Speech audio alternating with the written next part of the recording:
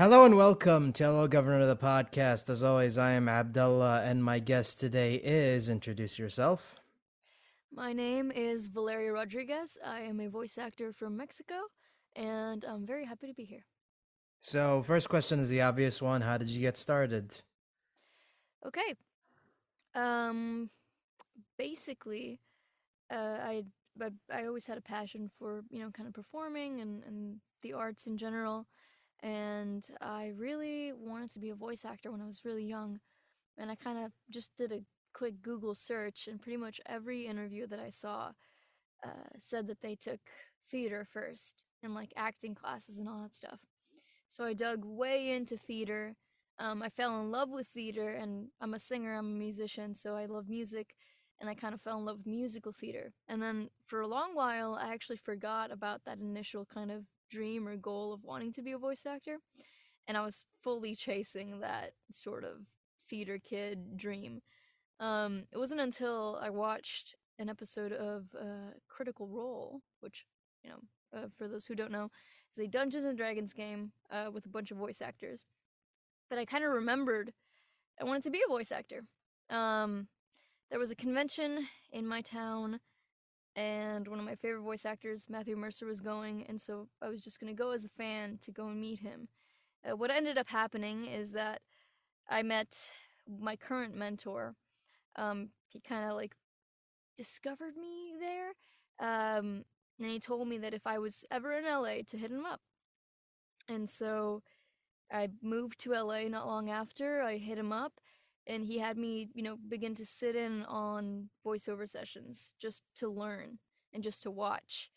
And it was kind of like that for an entire year. He sent me, I think, two or three auditions during that time. I didn't book any of them. And then I just kind of continued taking classes and learning and kind of being under his wing. And eventually I met my agent, and then I got with my agency. I started auditioning with them for a whole year. Again, nothing, didn't book a single thing. And then I think it wasn't until my second year with my agency that I finally booked my very first video game, and that was Smite. And then from there, I just kept going. And what do you love and hate about what you do? What do I love and hate about it? I love that we can play whatever we want, without regards to what we look like, or our heights or anything like that. Like, for example, I'm 5'4", so I'm not very tall. So in real life, I probably wouldn't be able to play an orc or something like big and tough. But in voiceover, I am allowed that opportunity so long as I can do those kind of deeper voices and that kind of thing. So I do love that there's a lot of freedom to play, and kind of do what you want. I've had a couple sessions where they just let me loose and they let me read the lines as I like to, and it's really fun. It's like playing pretend again.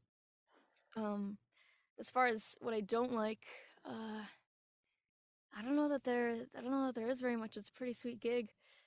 Um, I think just like with any profession, just watching out for folks who are perhaps let the attention get a little bit to their heads. But for the most part, we have a really solid community. I'd say like 99.9% of voice actors are all very sweet and humble and nice people. How did you get involved in Genshin? Um, it'll be the same story as everyone, I would assume.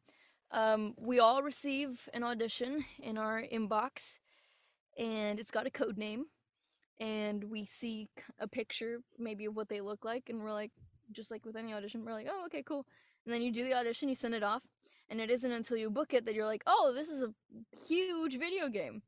Um, I had been auditioning for the Genshin project for I think over a year. Um, just auditioning for different characters, and like I said before, it wasn't until my second year when I started booking, and that was when I had booked Sucrose. And I had no idea that that was the game that I was auditioning for. Um, and yeah, it isn't really until projects come out that you are like, oh, this is a big deal, because in the audition they've got all these code names, and sometimes they'll have dummy sides where it's like lines that the character doesn't actually say, and that sort of thing. So really, how I got involved in it was I just auditioned as per usual, and I kind of got lucky and I booked that big game. I mean, you say audition, but I think the only Genshin actor that I talked to that didn't audition was Keith Silverstein. He was actually called up to do. Oh. Um, he was called. It was funny. It was just a random phone call. He was just driving one day. He gets a random phone call. He's like, "Hey Keith, we need you in the studio for something." And he's like, "Okay." And they specifically wanted him because he had played a character in Bleach, Hmm. and they played that reference for him, and they said like, "We want this voice for this character," and he's like, "Okay." And he Hmm. had no idea what it was. There you That's go. yeah. I mean, that's how it is. And for if you're kind of a bigger deal, because Silverstein is a huge deal, you will get like just called in to do video games. And like I imagine, like you said, for him it was the same thing. I have no idea what this is, and then it comes out, and you're like, oh, okay. So if you're a bigger deal, definitely get called in. But for us smaller ones, we just audition. And did they give you a picture of the character, or was it just a vague description? You know what? I think for this one, I think they did. Um, because yeah, I distinctly remember looking at the picture and kind of creating the voice in my head and being like, I think this is what she might sound like, and I kind of just went with my gut, mostly based on the picture. Usually they'll have like a really big spec, which is like, she has a sweet voice and she's friendly, and they'll kind of completely describe the character. But if it has an image attached, I usually throw all that to the wayside, and then I look at the image and then I make the voice based on that, and it usually works out. And I would imagine like seeing a picture of what the character looks like, and her having Mm-hmm. glasses, that you would assume like, oh, she's obviously smart, so she would use a lot Mm-hmm. of big words. And I'm wondering, like, did you look up like scientific meanings of words? Um, I can't remember if there were any big words in the auditions, in the audition sides. What I will say is that in session, she'll be saying these huge words, and I'm like, surely the copywriters made this up. Like, there's no way that. What are you talking about? And most of the time, it is a real word, but sometimes it'll be something that's like specific to Genshin. I know one of the things that Sucrose always talks about is the tetratanic sweet flower, which isn't a real thing. But for the most part, she does just use big words, and I have to ask in session what it means because I'm not that smart. So. It's funny because when I saw a picture of her for the first time, I'm like, she reminds me so much of Velma from Scooby Doo, and I Yes, don't know why. I would say yeah. She's definitely got Velma vibes. I think I definitely channel that sort of like pushes up the glasses nerdiness for her, which I do. I have glasses that are just like hers. So perfect casting right there. Yeah, there you go. And what are some of your favorite Genshin lines? Some of my favorite Genshin lines. Everyone always asks me this, and the truth of the matter is, I thankfully I'm like very grateful for it. I work so much in other different projects that most of the time I don't remember the last session that I did, but I do remember one line of hers that I like. And it's like someone notices her like fluffy ears. I don't know if you want me to do it in the actual voice. No, go ahead. Okay, all right. I'm not warmed up, as you can hear. I'm very crackly. I'm Sucrose, researcher. Oh, you, noticed. My ears are a hereditary feature, quite different from everyone else's, so I try to hide them with my hair as much as possible. That's one of my favorite lines, because I think her ears are fluffy and very cute. That was really adorable. I'm not gonna lie. Oh, well, thank you. It took all the focus in the world to channel that. My natural voice is kind of sits lower and it's got that crackle, so I'm like trying to focus it and make it very cute. Is it hard maintaining that voice for like an average session? Yeah.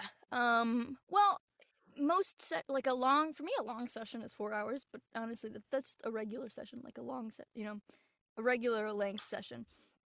Um, if I hop in for like a 2 hour session with them, I'm usually fine. But my very first session recording for Sucrose, which is where we recorded the brunt of like all her lines, that was 4 hours, and she has a really breathy voice. So by the end of the session, I was dizzy and the room was like spinning just a little bit, and I felt like I was gonna pass out. And I told my agent um, that I almost like passed out, and she got very angry at me. I was like, I was trying to be professional. I like didn't want to ask for a break, and she was like, "You're being unprofessional by not asking for a break." So now I know, because she was like one of the first things that I booked. I was still like big bright eyes, very naive, very like nervous. and anxious and very anxious to please. So I was really scared to ask for a break, but now I know better. But yeah, if it's for a long time, she's very breathy. I start running out of breath, and it's definitely difficult for me. I know it'd be easier for a lot of other like female voice actors, but because my voice sits so low, I kind of have to really focus in and make sure my crackles and all that stuff doesn't show through. Do you feel like having a low voice limits what type of roles you can audition for? No, I mean, I'm not saying this to toot my own horn. I feel like I have a pretty good range. Um, it just takes more focus for me to do those kind of high pitched and girly voices. Um, and most of the time, when I get like an audition that's super duper high pitched and it's like a long audition, and I know it would be a difficult character for me to play, I'll usually avoid going out for it. Um, so I tend to go out mostly for things that I'm like, if I book this, I could do a really great job, and I won't be struggling, the whole session, because I also don't want to make the client's job harder by like having them like, make me repeat stuff a bunch. Um, every now and again, if I like really like a character and I know they're gonna be high pitched, I'll go out for them. Um, I mean, it makes it a tiny bit harder, but it's like regular stuff that actors have to go through. And how did you get involved in Cookie Run? Cookie Run Kingdom. Same thing. I got an audition for what I thought was gonna be like a AAA video game, like cinematic, like Naughty Dog, The Last of Us. I was like, this game is pretty intense. Um, and then I got told it was Cookie Run, and I was like, what's Cookie Run? And then I got shown like the art, and I was like, oh, it's not at all what I thought it was gonna be. Because the sides, we didn't get any art. We didn't get told that they were cookies. It was just basically like the description was. Oh goodness, I can't even remember the description for my character. I know for Annalisa Fisher's character, she plays Snow Sugar Cookie. Um, she got sides that were like, this character is an orphan and they've been, walking through the forest for a long time. They're so alone and they're hungry, and the sides were really grounded and like sad, cinematic, and dramatic. And then we find out it's Cookie Run, and it's like this cute little, cartoon kind of game. But that's pretty much the same thing for me. I thought it was something completely different.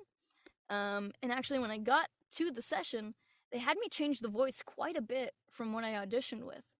Um, but honestly, so far it's been like one of my favorite projects that I've been involved with, because it's also very fun. I come into the session, and the director just lets me play, and I just get to be this chaotic little strawberry crepe gremlin for a couple hours. That was a kind of an annoying boss fight, especially early on in the game when you get to that point when you don't have your the cookies aren't high enough, and it's really really tough. But then when you get once you level up everyone up to level 60 or whatever, it becomes easy. But before, man, that boss fight, oh boy. I had to quit Cookie Run before I got to my boss fight, because again, I'll mention Annalisa again. She's my best friend. She made me delete the app because I had already spent over $100 on in-game purchases. I think more than $100. And she was like, "What are you doing?" And I was like, I need to get the cookies. I need to collect all the cookies that I want to get. I was like really trying to get werewolf cookie because I love werewolves and wolves. Um, so unfortunately, I didn't get far enough to reach what is it? It's not the Vanilla Kingdom, is it? I can't Yeah, it's remember the Vanilla Kingdom. it is. Okay, yeah. Yeah. I didn't get far enough to reach the Vanilla Kingdom. I got right up until some kind of like magical school. There's like books that attack you. Oh, the flashback sequence. Yes, I think so. I think that's as far as I got. Because I was spending too much money and she made me delete the game. No, that's sad. You would have loved Crunchy Chip Cookie. I'll just have to watch some YouTube playthroughs and kind of live vicariously through the videos. No, you're the second person I've had who has admitted that they spent money on the game, because I remember when I had someone else and they said like they spent money on it. I'm like, what are you doing, dude? What are you doing?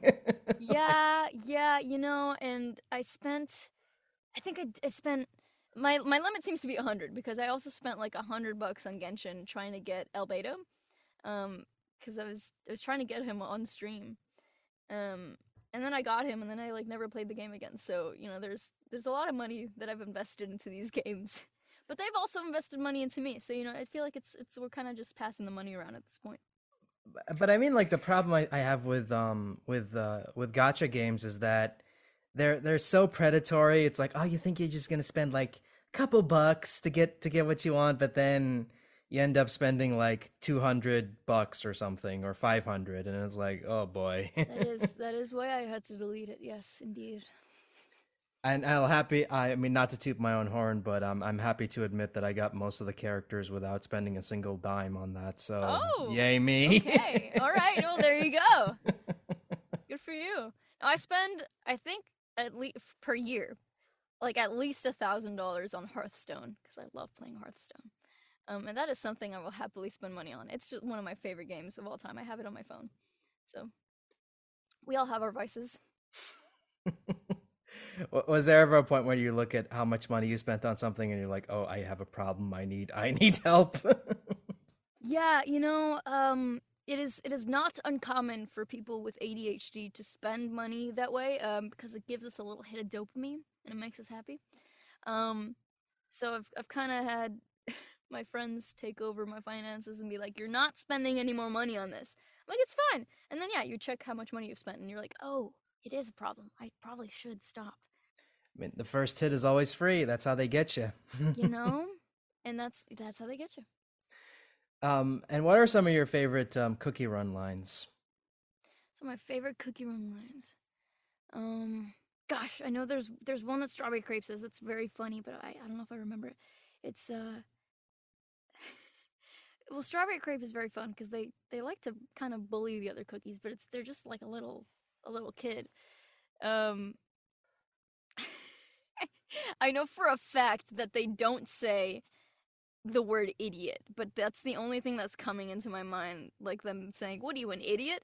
There was recently a cutscene, and I think someone was like messing with their waffle bots, and they started really ragging on and like roasting this poor cookie.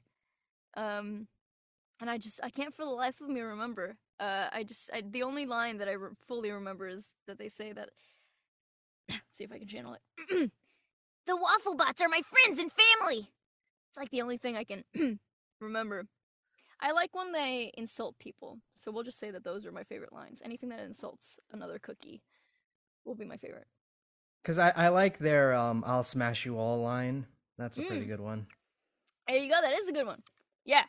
Yeah, they kind of started off as a villain, and now they're like reluctantly helping the heroes out, which I think is really cool. I've kind of always wanted to play a character with that sort of arc. Kind of misunderstood villain turned to kind of sort of hero. Well, I mean, any character you play that gets to insult is a lot of fun, especially especially when it's a cartoon character. Then you can just go all out and come up with really clever insults instead of just like swearing. Oh yeah, that was the most fun out of the whole session. By the end of the session, my voice was like shot because it's a very raspy, high pitched voice. But it was one of the most fun sessions because I just got to be mean, and then they paid me for it. I mean, it was great. You never get to be mean and get paid for it. That must be a lot of fun because you can go in there and have like the worst day ever, but then you can just go in there and be like, "Oh, you're paying me to be mean? Awesome." Yeah, pretty much. Because most of the other characters that I played, I feel like have been kind of nice and sweet. Well, Sucrose, very kind of submissive and sweet and gentle and delicate, and then you get Strawberry Crepe Cookie, and he's just like, they're just like, "I'm gonna smash you," and I'm gonna crush you, and you're all dumb and all this stuff, and it's fun. It's fun. I like it. They remind me a lot of Dexter from Dexter's Lab. I don't know why. Yes. No, absolutely. I completely agree with you. It's very Dexter energy. There's like an archetype I'm thinking of, but that's hits it the nail on the head. Because I really wanted them to say like, you're stupid, and don't forget, you're stupid." I'll let them know that we want that line next, and we'll see if they let me do it. Because but then they'll be like, oh, they can't call them stupid. Stupid is a negative term, but they're like, but they're the bad guy. They can call them Right. stupid. Yeah. I'll see if we can get it done. Out of all the characters you played, which one would you say was the toughest? Toughest. Let me think about that. I mean, I think honestly it might be between Sucrose and Strawberry Crepe. Crepe was I think Crepe's session went by a bit faster, and we didn't record nearly as much than I did for Genshin.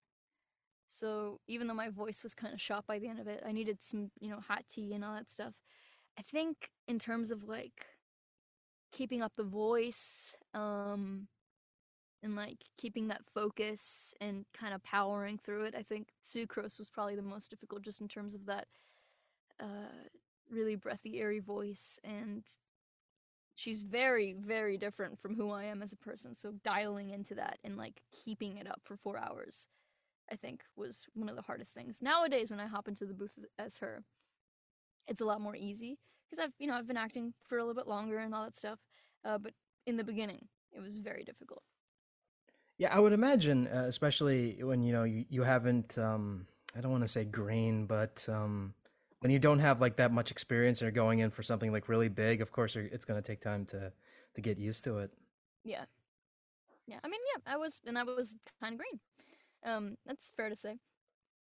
And it's honestly just through not even just through working, but through auditioning and continuing to audition more and more and more, you kind of start getting the hang of it more and trying to.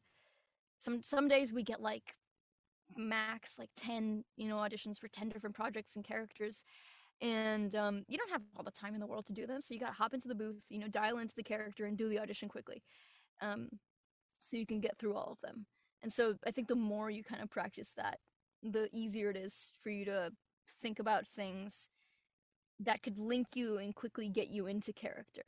Um, as opposed to just reading the lines as the character, you're actually feeling, the emotions and feeling the sentence as, the character would say it. So I'm not just like Val saying this line as Sucrose.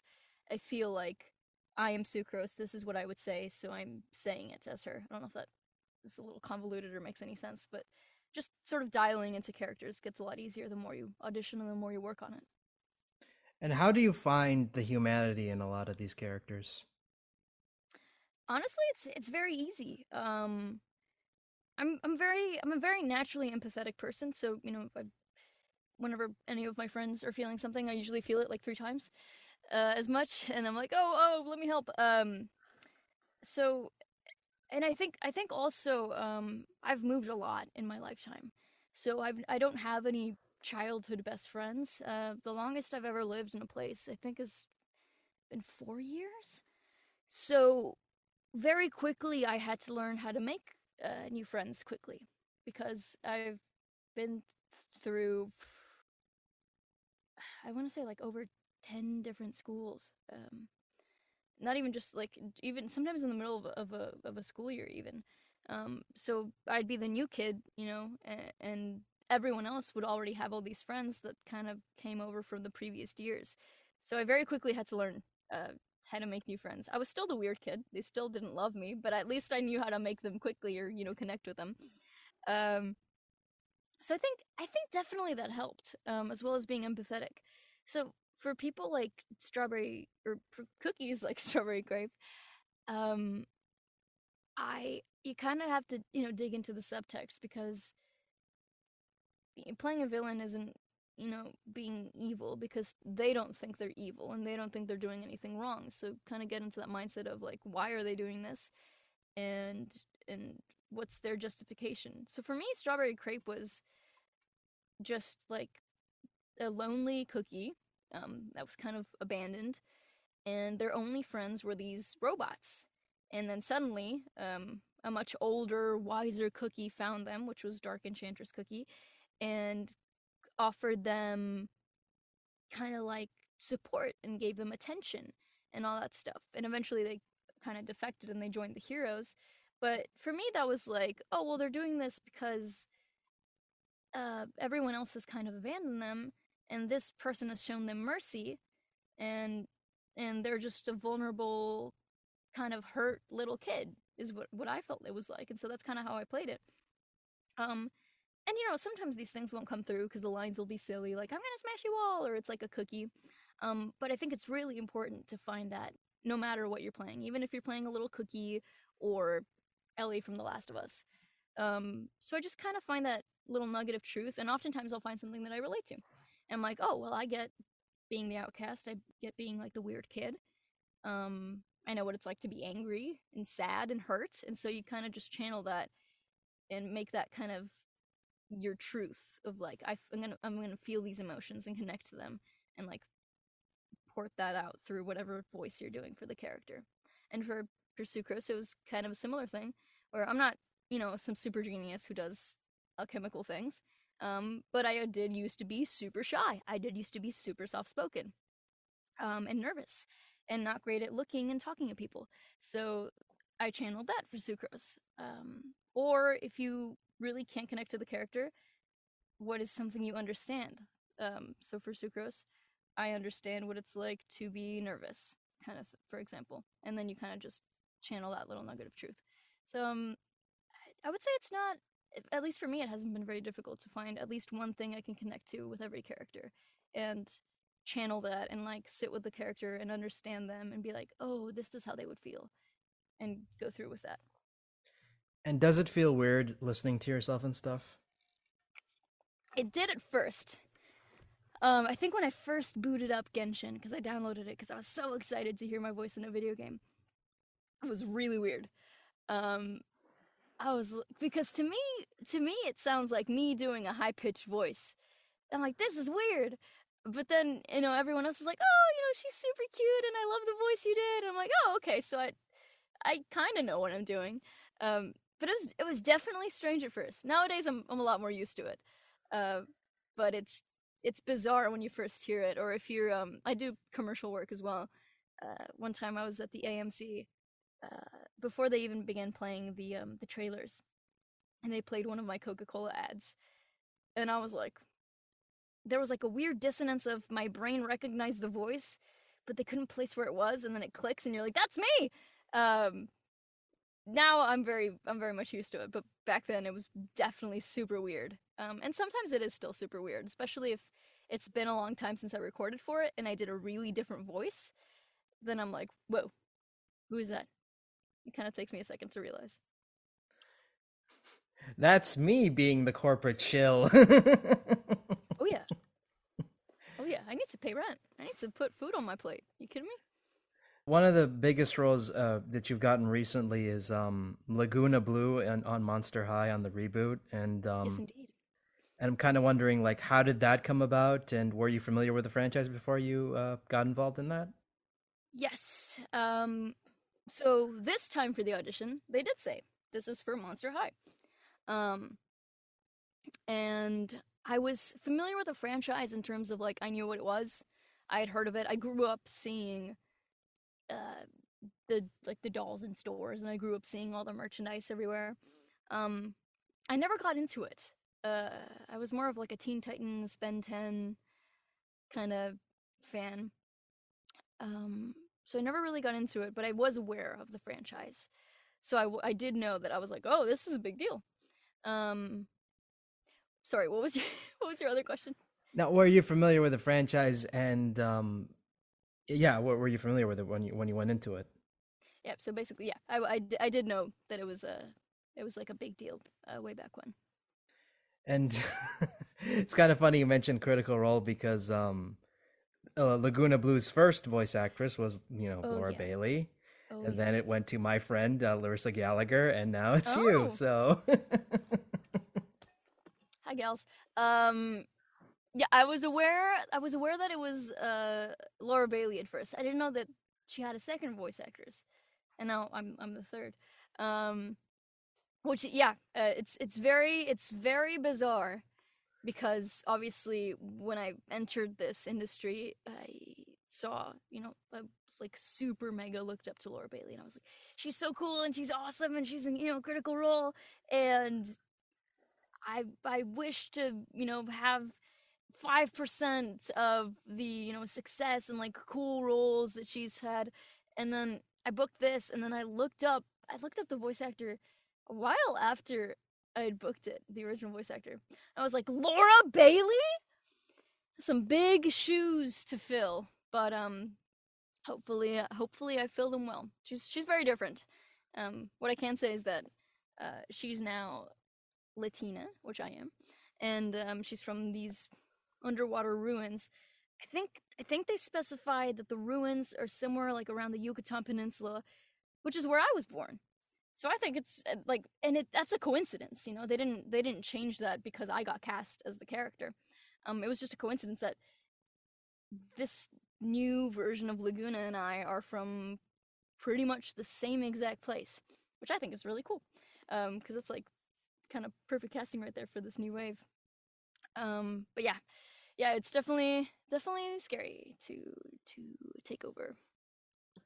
I mean, you're not the first person to, take over the role. I remember when I had Larissa on years ago, and Mm-hmm. she talked about Monster High. She's like, I'm, the second person doing this character, and Laura Bailey, and she's, a legend, and you just worry like, are people going to like me or hate me? Because Laura is Laura, and she's very respected and very talented, and Yeah. obviously, but yeah, it's gonna be weird for me watching this because I actually like Larissa's take because I think Larissa's really talented, and Mm-hmm. I feel like she needs more roles, honestly. And I'm not saying this because she's one of my best friends, but I think she's really talented, and I get it. Like, sometimes, when you do a reboot, you got to get, new people in, and that's fine. But at the same time, it's like, but I kind of like some of the old cast, you know. Yeah. I mean, new generation for a new generation of kids. I love my cast. We've been working on this for over a year, and we're like incredibly diverse. One thing I will say about the OG cast is it was all white women, which is fine for the time. But I think it's about time that we got some color up in there, and my whole cast is they're just super sweet and nice, good people, and we worked hard on it, and we were waiting for that backlash because we knew it was going to come, and it did come, and it sucked.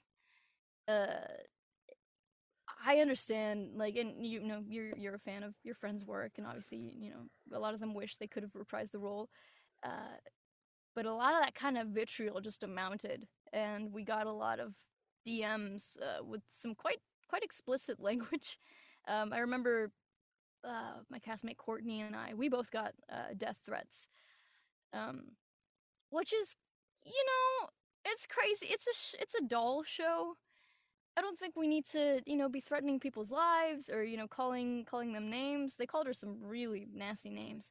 So while I can understand, someone's kind of like hold up because they like a previous castmate or they don't want their, beloved characters to change, I do think it doesn't warrant any of that very aimed and pointed negativity, especially at the actors who we didn't decide to change the characters. We didn't have any say in the characters. We just auditioned for a cool project, and we got lucky enough to be cast in it.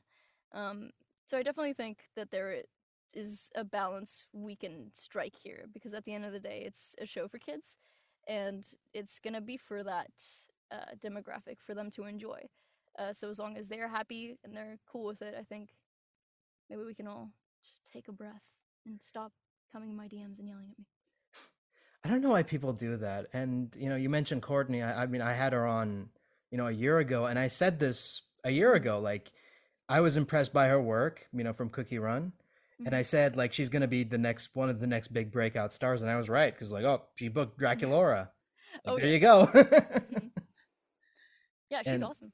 yeah, she's great, and I don't know why people do that. Like, again, it's weird to me. Like, I understand the direction they're going in. It's a totally new cast. It's a reboot, yada yada yada. But like, don't send the new actors hate over it.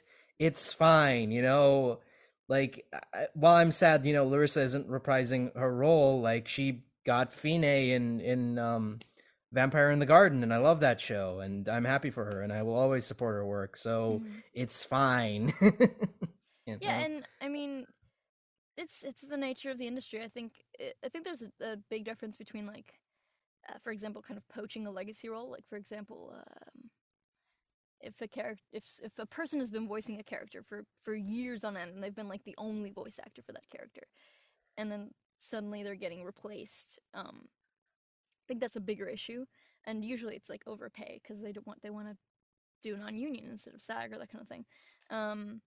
But it's the nature of the industry. When there's a role that has multiple voice actors, it's kind of keep cycling. And I'm sure in some years, I might even get replaced, and they'll change Laguna again. And I my personal opinion is that there are always going to be enough roles to go around. This isn't the only cartoon that's ever going to exist. We get, like I said, we get like hundreds of auditions every month. Um, for new massive, incredible video games, new cartoon shows, um, all sorts of things. So I'm definitely of the mind of like, there's enough work to go around. We can all take it easy. And like I said, and like you're saying, there's really no reason to come in our DMs and tell us these things because we can't do anything about it. If I go up to the CEO of, Nick, and I'm like, the fans don't like this, you have to change it, they're gonna be like, shut up, sit down, who are you? So when they leave the hate and all their opinions on the Nickelodeon and the Monster High accounts, I'm like, okay, fine. You're sending it directly at the company. That's fine. But when they send it at us, I'm like, we didn't do anything. We just auditioned for a role, and then we got the role. And that's our job. We auditioned for something, we get it. We're very lucky, we're grateful. On to the next thing. We didn't like sit at our computers and go, haha, I'm gonna change everything and make them all angry. uh, but I mean, it must be cool being a part of a show that I'm assuming is going to have toys, right? Like they have to have toys for this, right? Yes. No, yeah, absolutely. I don't know how much I can say. I saw some images that got leaked of maybe my doll. Definitely exciting. I'm a big nerd, and I have. If I showed you my room, it's littered with like toys and dolls and statues and books and stuff. And that was like one of my big goals was to be in a project that has some form of merch. So again, my friends look out for my finances, mostly Annalisa. She said, "You're not buying all the dolls." And I said, "Why not?" So apparently I'm only allowed to buy the Laguna doll. And um, she's not letting me buy all the other dolls because, you know what? I don't have a lot of space in my room anymore. And I should really be watching my bank account. But to answer your question, yes, it's very cool. What was the most expensive thing you've bought In general, or like in general? nerdy? Oh, in general. I mean, my car. Um, but if you're talking about like, kind of collectible stuff, probably either my Oculus Rift, I think, or I got the like special deluxe edition of The Last of Us 2. It has like an Ellie statue, and it came with like a bunch of pins on it. I also back quite a few Kickstarters for Dungeons and Dragons because I love Dungeons and Dragons. So I think there was a Kickstarter I backed that was pretty expensive. So I'll say my Oculus, The Last of Us 2 big collector edition, and a D&D Kickstarter. Oh, it's funny you mentioned The Last of Us because I know some of my friends who worked on who did like the additional voices, and they got that for free. So there you go. Rats. Yeah, I mean that's the next goal, to be part of like a video game where they'll send me the thing for free because I think someone someone was in Elden Ring, or all the voice actors that were in Elden Ring, they got sent the sword, and it's so cool. I'm a huge gamer. I love Elden Ring. So my next goal is like be in a video game where they send you the sword or the cape or the cloak or whatever it is, but that's what I want. What are some of your favorite games that have come out in the last couple years? Um, I'm gonna be basic and say the first one that pops into my mind, Skyrim. Top of my list. It's still a banger, even with all the glitches and the horses floating into the sky and all that stuff. I still play it. Um, I'm a big fantasy nerd, so I love Skyrim. I've really gotten to Elden Ring. I thought I wouldn't, because for some reason I always underestimate how much of like a gamer I am, and I'm like, I'm not that good. So I thought it would be too difficult for me. But so far I'm doing well. I'm almost at the end of the game. So that's been really fun. Like really just have hyper focused until like 5 in the morning. Like the sun starts coming up and I'm like, it's time to put the game down. So Elden Ring, Skyrim. I used to love Little Big Planet 2. That's an old game, but I'm gonna name it because it's one of my favorites. I love Dead Space. I love the Bioshock franchise.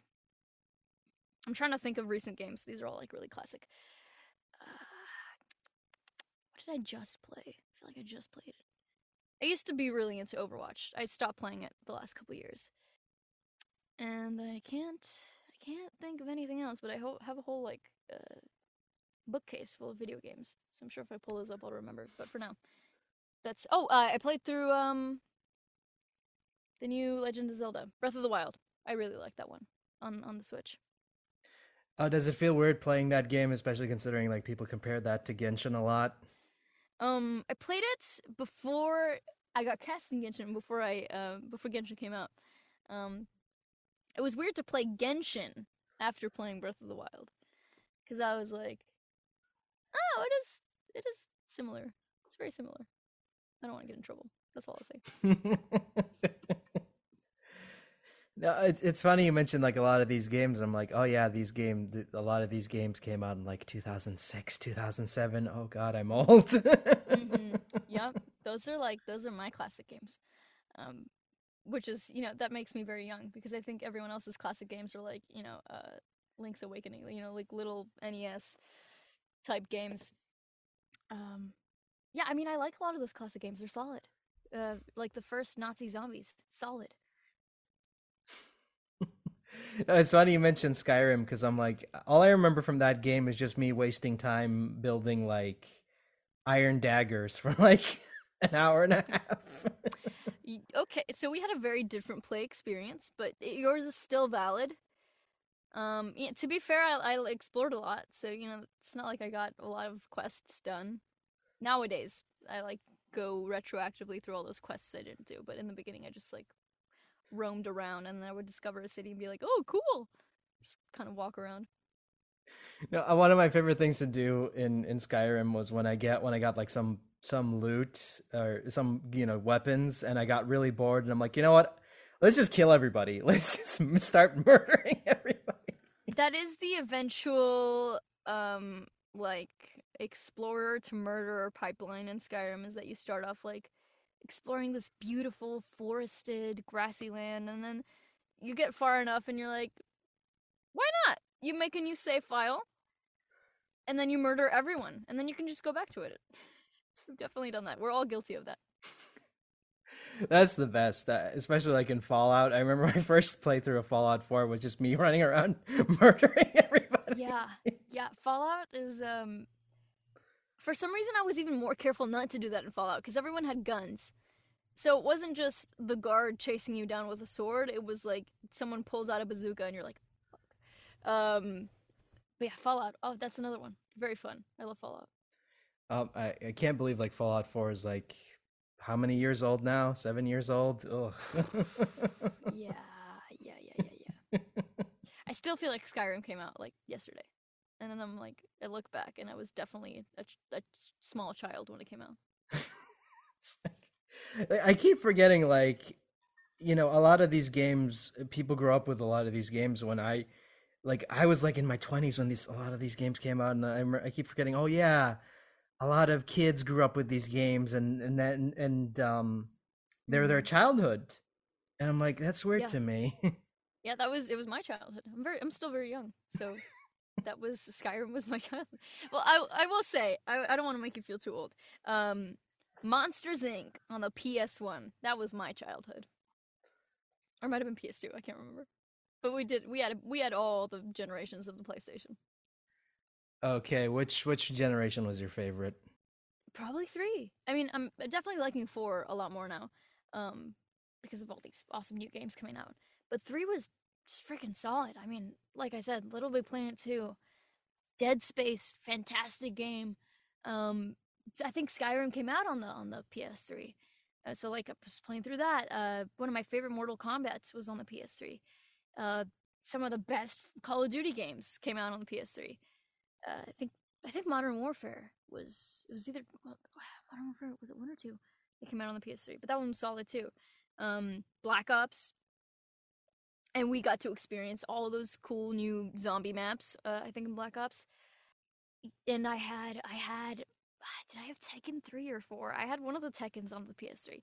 I had my biggest library of games, I think, was on the PS3. And now I think now I'm catching up to what I had before, but it was just a solid era of gaming. So I think I'll say 3. No, it's funny because I'm a huge PlayStation fan, and I was like one of the few people who was like, you know what, guys, the PlayStation 3 ain't that bad, but everyone was like, what are you talking about? PlayStation 3 is terrible and what have you. I'm like, No. it's fine. I think the Last of Us came out on the 3. Some of the best games of our era came out on the 3. They don't know what they're talking about. Nolan North's career, he should be thankful for that console because that made his career. Yep, Uncharted and all these like Naughty Dog games. Yeah, for sure, absolutely. But I love 3, and yeah, I think 4 is probably like is probably like one of my favorite consoles of any era. Because I've played a lot of games on that, and I just love it. Because I have so many memories, and I know like everyone has moved on to 5, but I'm like I'm poor, okay? I don't have money to. No, I'm right there with you. I have not pulled the trigger on the 5, and also because I feel like there aren't enough new games. I know there's this what is it? Backwards compatibility, but I don't know why I don't trust it. I'm gonna wait. I think another 1 or 2 years if there's like a bigger roster of games. But for now, it's like, if it ain't broke, don't fix it. We got a great solid console. It can still play all these new games that are coming out. And you don't have to spend any extra money. I'm still surprised at how good Last of Us 2 looks, especially considering on PlayStation 4. Like I was surprised at how, like, I remember when I booted that up on launch day, and I'm like, holy crap! I had no idea the PS4 was this capable of. I'm saying it's still a solid console. It can still handle those chunky, great graphics. So I'm not super sold on the 5 yet. And it's also like like you're saying, it's super expensive. Good luck finding one without selling your soul. Yeah. And they're making them more expensive now. I think Sony just released an announcement that they're gonna raise the prices again. It's like it's becoming like the rich man's console. Do you find that like there will ever come a point where everything's just going to become too expensive and we're just not going to be able to afford anything? I hope not, because I live in LA. Rent is super expensive. If that happens, I'll just move somewhere super cheap and live off the land. But I hope that doesn't happen. I think the reason the PS5 is so expensive right now is because I think we're still having a shortage of, I think it was like a type of memory chip or some piece of hardware that we're having a shortage of right now, which is why there's so few of them and why they're so expensive. So you know what? I don't know where the world is headed, but I hope it stops going downwards. I don't. I think the best advice I've ever gotten this year, and real talk here. I said to someone, I don't know, I don't understand the world anymore, and they just said, don't try to understand it anymore. Just don't. And I'm like, yeah, that's the best advice I've ever gotten. Yeah, I mean, as someone who grew up, I grew up with all this tech stuff. I just, and I would consider myself like what they call it, I think, chronically online now. I just logged out of my Twitter account because I can't take it anymore. As someone who grew up in that era and is, I think, technically Gen Z, all these kids that grew up with tech and we grew up kind of on the internet. It's advancing so quickly, and there's all these new like terms and all these new things, and I sound like one of those old fogies, but I think that's really solid advice, is just stop. trying. Just stop trying, and you're gonna have a happier life. No, that's why I don't, I'm not as active on Twitter anymore. I'm just like, I don't, it's not making me happy anymore. Yeah. And I really hate I hate the fact that I not only do this podcast, but I have to promote it. So I was like, oh, I got to be on social media to promote this. But sometimes it's like, okay, here's the thing I did. Okay, bye. I don't want to talk to anyone anymore. I mean, that's the unfortunate thing about my career, is that we have to not only to announce the roles you're doing, but if you want to get into like any conventions, you gotta like interact with the fans and keep hype up, and a lot of the times the more followers you have, the more interested they are in you, or the more they'll be like, oh, this person's gonna attract this number of people to the convention. To keep, because I started Twitch streaming, to keep those numbers up, I have to be consistently like online. So it's a lot harder to disconnect when you have to, for to promote your thing or for your career. So I'm trying to do it as much as I can while still maintaining. It's a difficult balance.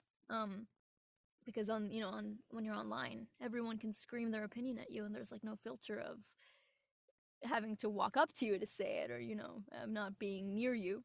You just get to hear everyone's opinions all at once, and you get all the bad news in the world right there on your feed. Whereas way back when, you would only get maybe your local news or some big event that happened in another country. But now it's like every bad thing ever, it's horribly screamed at you. That's all happening all at once everywhere. And it's a lot. I think Annalisa and I were talking about this. I call them Fish. I'm going to say Fish.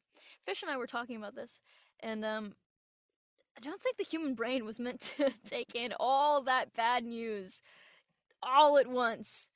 Because you open your phone, you get on Twitter, and it's like death, destruction, chaos, and then 100 of the worst opinions you've ever seen in your life.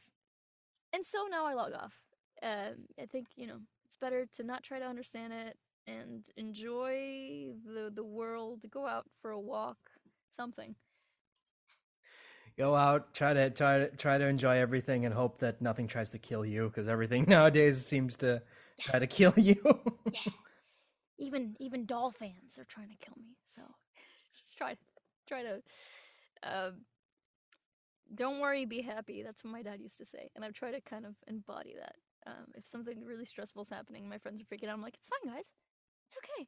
Just relax. It's fine. You mentioned that you're huge into D&D, and I'm just wondering, because I know that you're also a DM, and Mm-hmm. I'm just wondering, like, what was the longest campaign that you've ever DM'd? My friend, I am still in it. I started a campaign. Shoot, when did we start? I want to say it was before COVID, because we were playing in person, and then we had to switch to Zoom. When did COVID start? 2020? Yep, 2020. So, rip. So we started in 2019. I think later on in 2019, and we're still playing every Friday. So that is currently my longest campaign. I think my last longest campaign was only like a year or 2 years. Yeah. So we're in it right now, and it's we've actually cycled through quite a bit of characters. I have 2 players that are like my OG players who've been there through all of it. And now we have a new player who was in my very first campaign. She didn't play the second campaign for a while, and now she's joined the second campaign. And then we kind of have a revolving cast of characters. I invite a lot of fellow voice actors to play. I invite sometimes a random person I've met at a coffee shop, because I'm a nerd. I'm like, do you like D&D? Do you want to come play? Because it's how I connect with people. So we'll have actors and non-actors and randos and friends. But yeah, that campaign is still going, and it's kind of like, it takes place 3,000 years after my first campaign, so it's like sci-fi fantasy. So it's been really fun, and I think because it's like sci-fi fantasy, people have been able to connect to it a little bit more, because sci-fi fans and fantasy fans can both have fun. Plus, you can get away with the whole random bullshit. Go. Yeah, a lot more. Yeah, and there's quote laser sabers, because I don't know if I can use the other word, in my game, and some laser guns, and that's always fun. It's like Megatron's sword in like the 1986 Transformers movie. It's not a lightsaber; it's a light sword. Okay, it's totally Yes. different. Oh yeah. But how does it feel overwhelming, like being a part of like a really long campaign and keeping up with like so many people? Um, I mean, we don't have a massive group. The mainstay group right now is Annalisa Fisher, Elise Fosmark, she's a non-camera actress, and Laura Chin, who's she cuts trailers. She's also kind of in the industry. So they've kind of been the mainstay gals, and then we have our guests that come in. We used to have Connor Fogarty. He's a fellow voice actor. But he's like me, where he needs kind of to be there physically to kind of tune in a bit more. So he dropped out a while back. Um, it's it's not difficult so long as you prep. If I like jump into a session, like actually I have a session today. We play every Friday.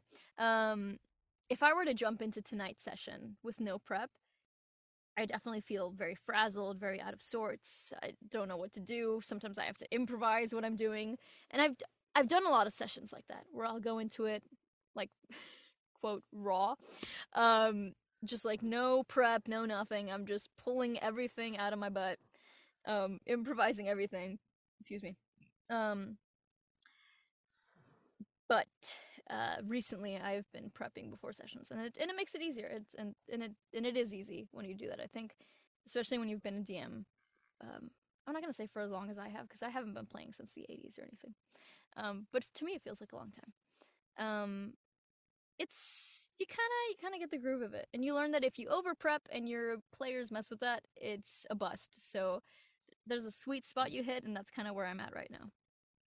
Who was the most fun guest star you've had? Fun guest, most fun week guest we had. You know, I've liked a lot of them. Sometimes the most fun guests are people who aren't in the industry at all, like who aren't actors. Because they do the craziest. Am I allowed to cuss? Oh, you I don't know can if say I'm whatever allowed. you want. Okay, great. They do the craziest shit. We had so I had a guy who played my first campaign, and he has a girlfriend, and his girlfriend played in our second campaign as a guest. And she was super fucking fun. She was a little fuzzy blue creature. I can't remember if it even had a race that was in the D&D manual. Um, but they do the craziest shit because they don't have.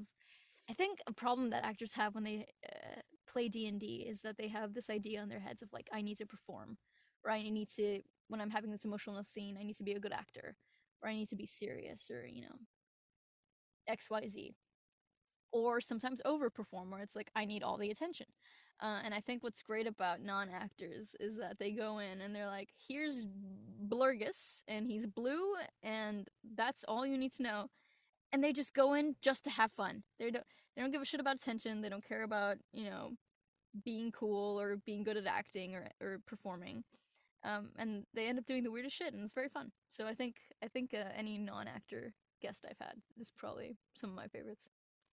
Because it's just improv. It's just making up a Mm-hmm. story as you go along. That's all it is. It's not. Yep. I don't know why we have to overthink things. I don't know why we have to be like, oh, we gotta dissect everything, and we gotta like deconstruct all these things. And I'm just like, it's D&D, guys. If you're not having fun, why are you doing it? Yeah, and I mean that's something I tell my players. If I'm like, we like to play sometimes a more grounded game, a more kind of cinematic game, but I'm like, if it's ever not fun, I'm not here to create a movie with you guys. I'm here to give you a distraction on Friday nights and make sure you're having fun. I'm like, I don't care if you're the worst actor in the world or the best actor in the world. There's no reason, there's no point in me putting in all this effort, running all these games every Friday if the players aren't enjoying them or having fun or doing exactly what they want to do. Yeah, totally agree. Last thing I want to talk about is I know that you're a big werewolf enthusiast, so I'm kind Yes. of wondering now. Let's get the hot takes rolling. All right. Best werewolf movie. Let's go. Um, Here's the issue. I haven't watched the original Wolfman, but I have heard it's not great. Um, I really like just in terms of like transformations, and I think it looks cool. The Wolfman, I think from 2010 with Del Benicio del Toro. Toro. Benicio del Toro. Um, I watched it again because I did a failed horror movie podcast, and we watched it for an episode, and I was like, it doesn't super hold up. It's a little boring, but there's just this scene, and I'm sure because you mentioned his name, you probably know of it. There's a scene where he is in the examination room and he's strapped to a chair and he's like, "I'm gonna kill all of you," and they're all laughing at him. And then he starts transforming and he starts breaking the binds and he murders everyone. It's one of my favorite scenes in all of cinema. I think in general, it's not a great film. It's not incredibly written, but as a werewolf film, I love all the transformations. I love all the action scenes. So that one's very near and dear to my heart. What other werewolf movies? You know, I never got through An American Werewolf in London because I started watching it when I was a kid. And that's not a movie for kids to watch. It's very gory. I think after the brother, spoiler alert, after the brother gets mauled in like one of the first scenes, he shows up in the hospital next to his brother, his other brother, and his like face is like gashed through. He's got like a horrible like gashed face. And I think that's where I was like, nope, nope, and I exited out of there. So truth be told, I still need to watch that one, but I have watched the transformation sequence, and I will say that's one of the best werewolf transformation sequences of all time because I think it's a 90s movie, right? Or I don't know if, I don't know if it's 80s. 80s. 80s, yeah. The effects are fucking insane. And I'm pretty sure it's mostly, or if not all, practical. Yep. I don't know how they fucking did that, but it was, and the acting is stellar. It's incredible. It's amazing. So I think one of the best werewolf transformation sequences ever. There's a werewolf scene in Cabin in the Woods. I haven't watched Teen Wolf yet, the movie. I've also heard it's not great. But I have watched the show because my friends got me into the show. The show's okay. I wish they were a little bit more wolfy, you know, kind of with the snout coming out and all that stuff.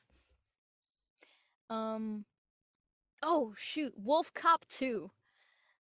I recently showed that to some friends. It's like a B horror movie, but I think Kevin Smith is in it for some reason.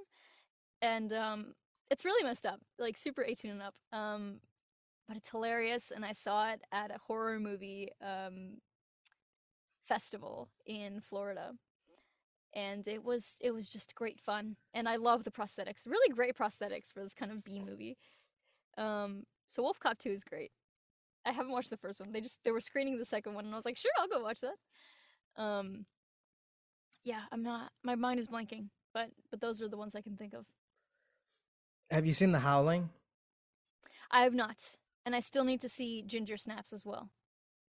What's The Howling about? Oh boy. Because my hot take is like Ginger Snaps is okay. Like I know a lot of Really? people love that movie, but for me it's okay. I understand what it was doing, and it's a competently made film, but eh. Okay, all right, that's your hot take. I'll see. You know, I'll hit you back up and be like, it was great, or you know, I agree with you. And I will say this: I know a lot of people love Dog Soldiers, but like honestly, like the first half of that movie is just, ugh.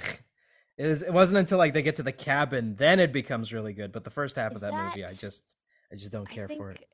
is that the? No, I think that's American Werewolf in London. I see these little dolls of like a werewolf in an army helmet. That's probably Oh, not that that. was the nightmare sequence in American Werewolf in London. Gotcha. Okay, because I frequently go to Universal City Walk and they have like all the dolls for all the characters there. Yeah. Dog Soldiers is the one where military guys end up getting stuck in a cabin and they have to fight off werewolves in Scotland. Oh, Scotland. Sounds fun. Pretty cool practical effects. Like the suits look amazing, and you know, like Okay. I said, like when they get to the cabin and the action sequences start, it's great, but first half is pretty rough. You know what? I think when it's something's like when projects have practical, it kind of elevates it just like 10%.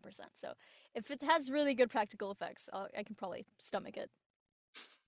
No, I mean the effects are great, and look, I'll always have a soft spot for a guy in a werewolf suit. I don't know why that looks great to me, but it does because again, it's a real person. It's there. It's not CGI. Yeah, absolutely. It's not Van Helsing. I agree with you, 100%.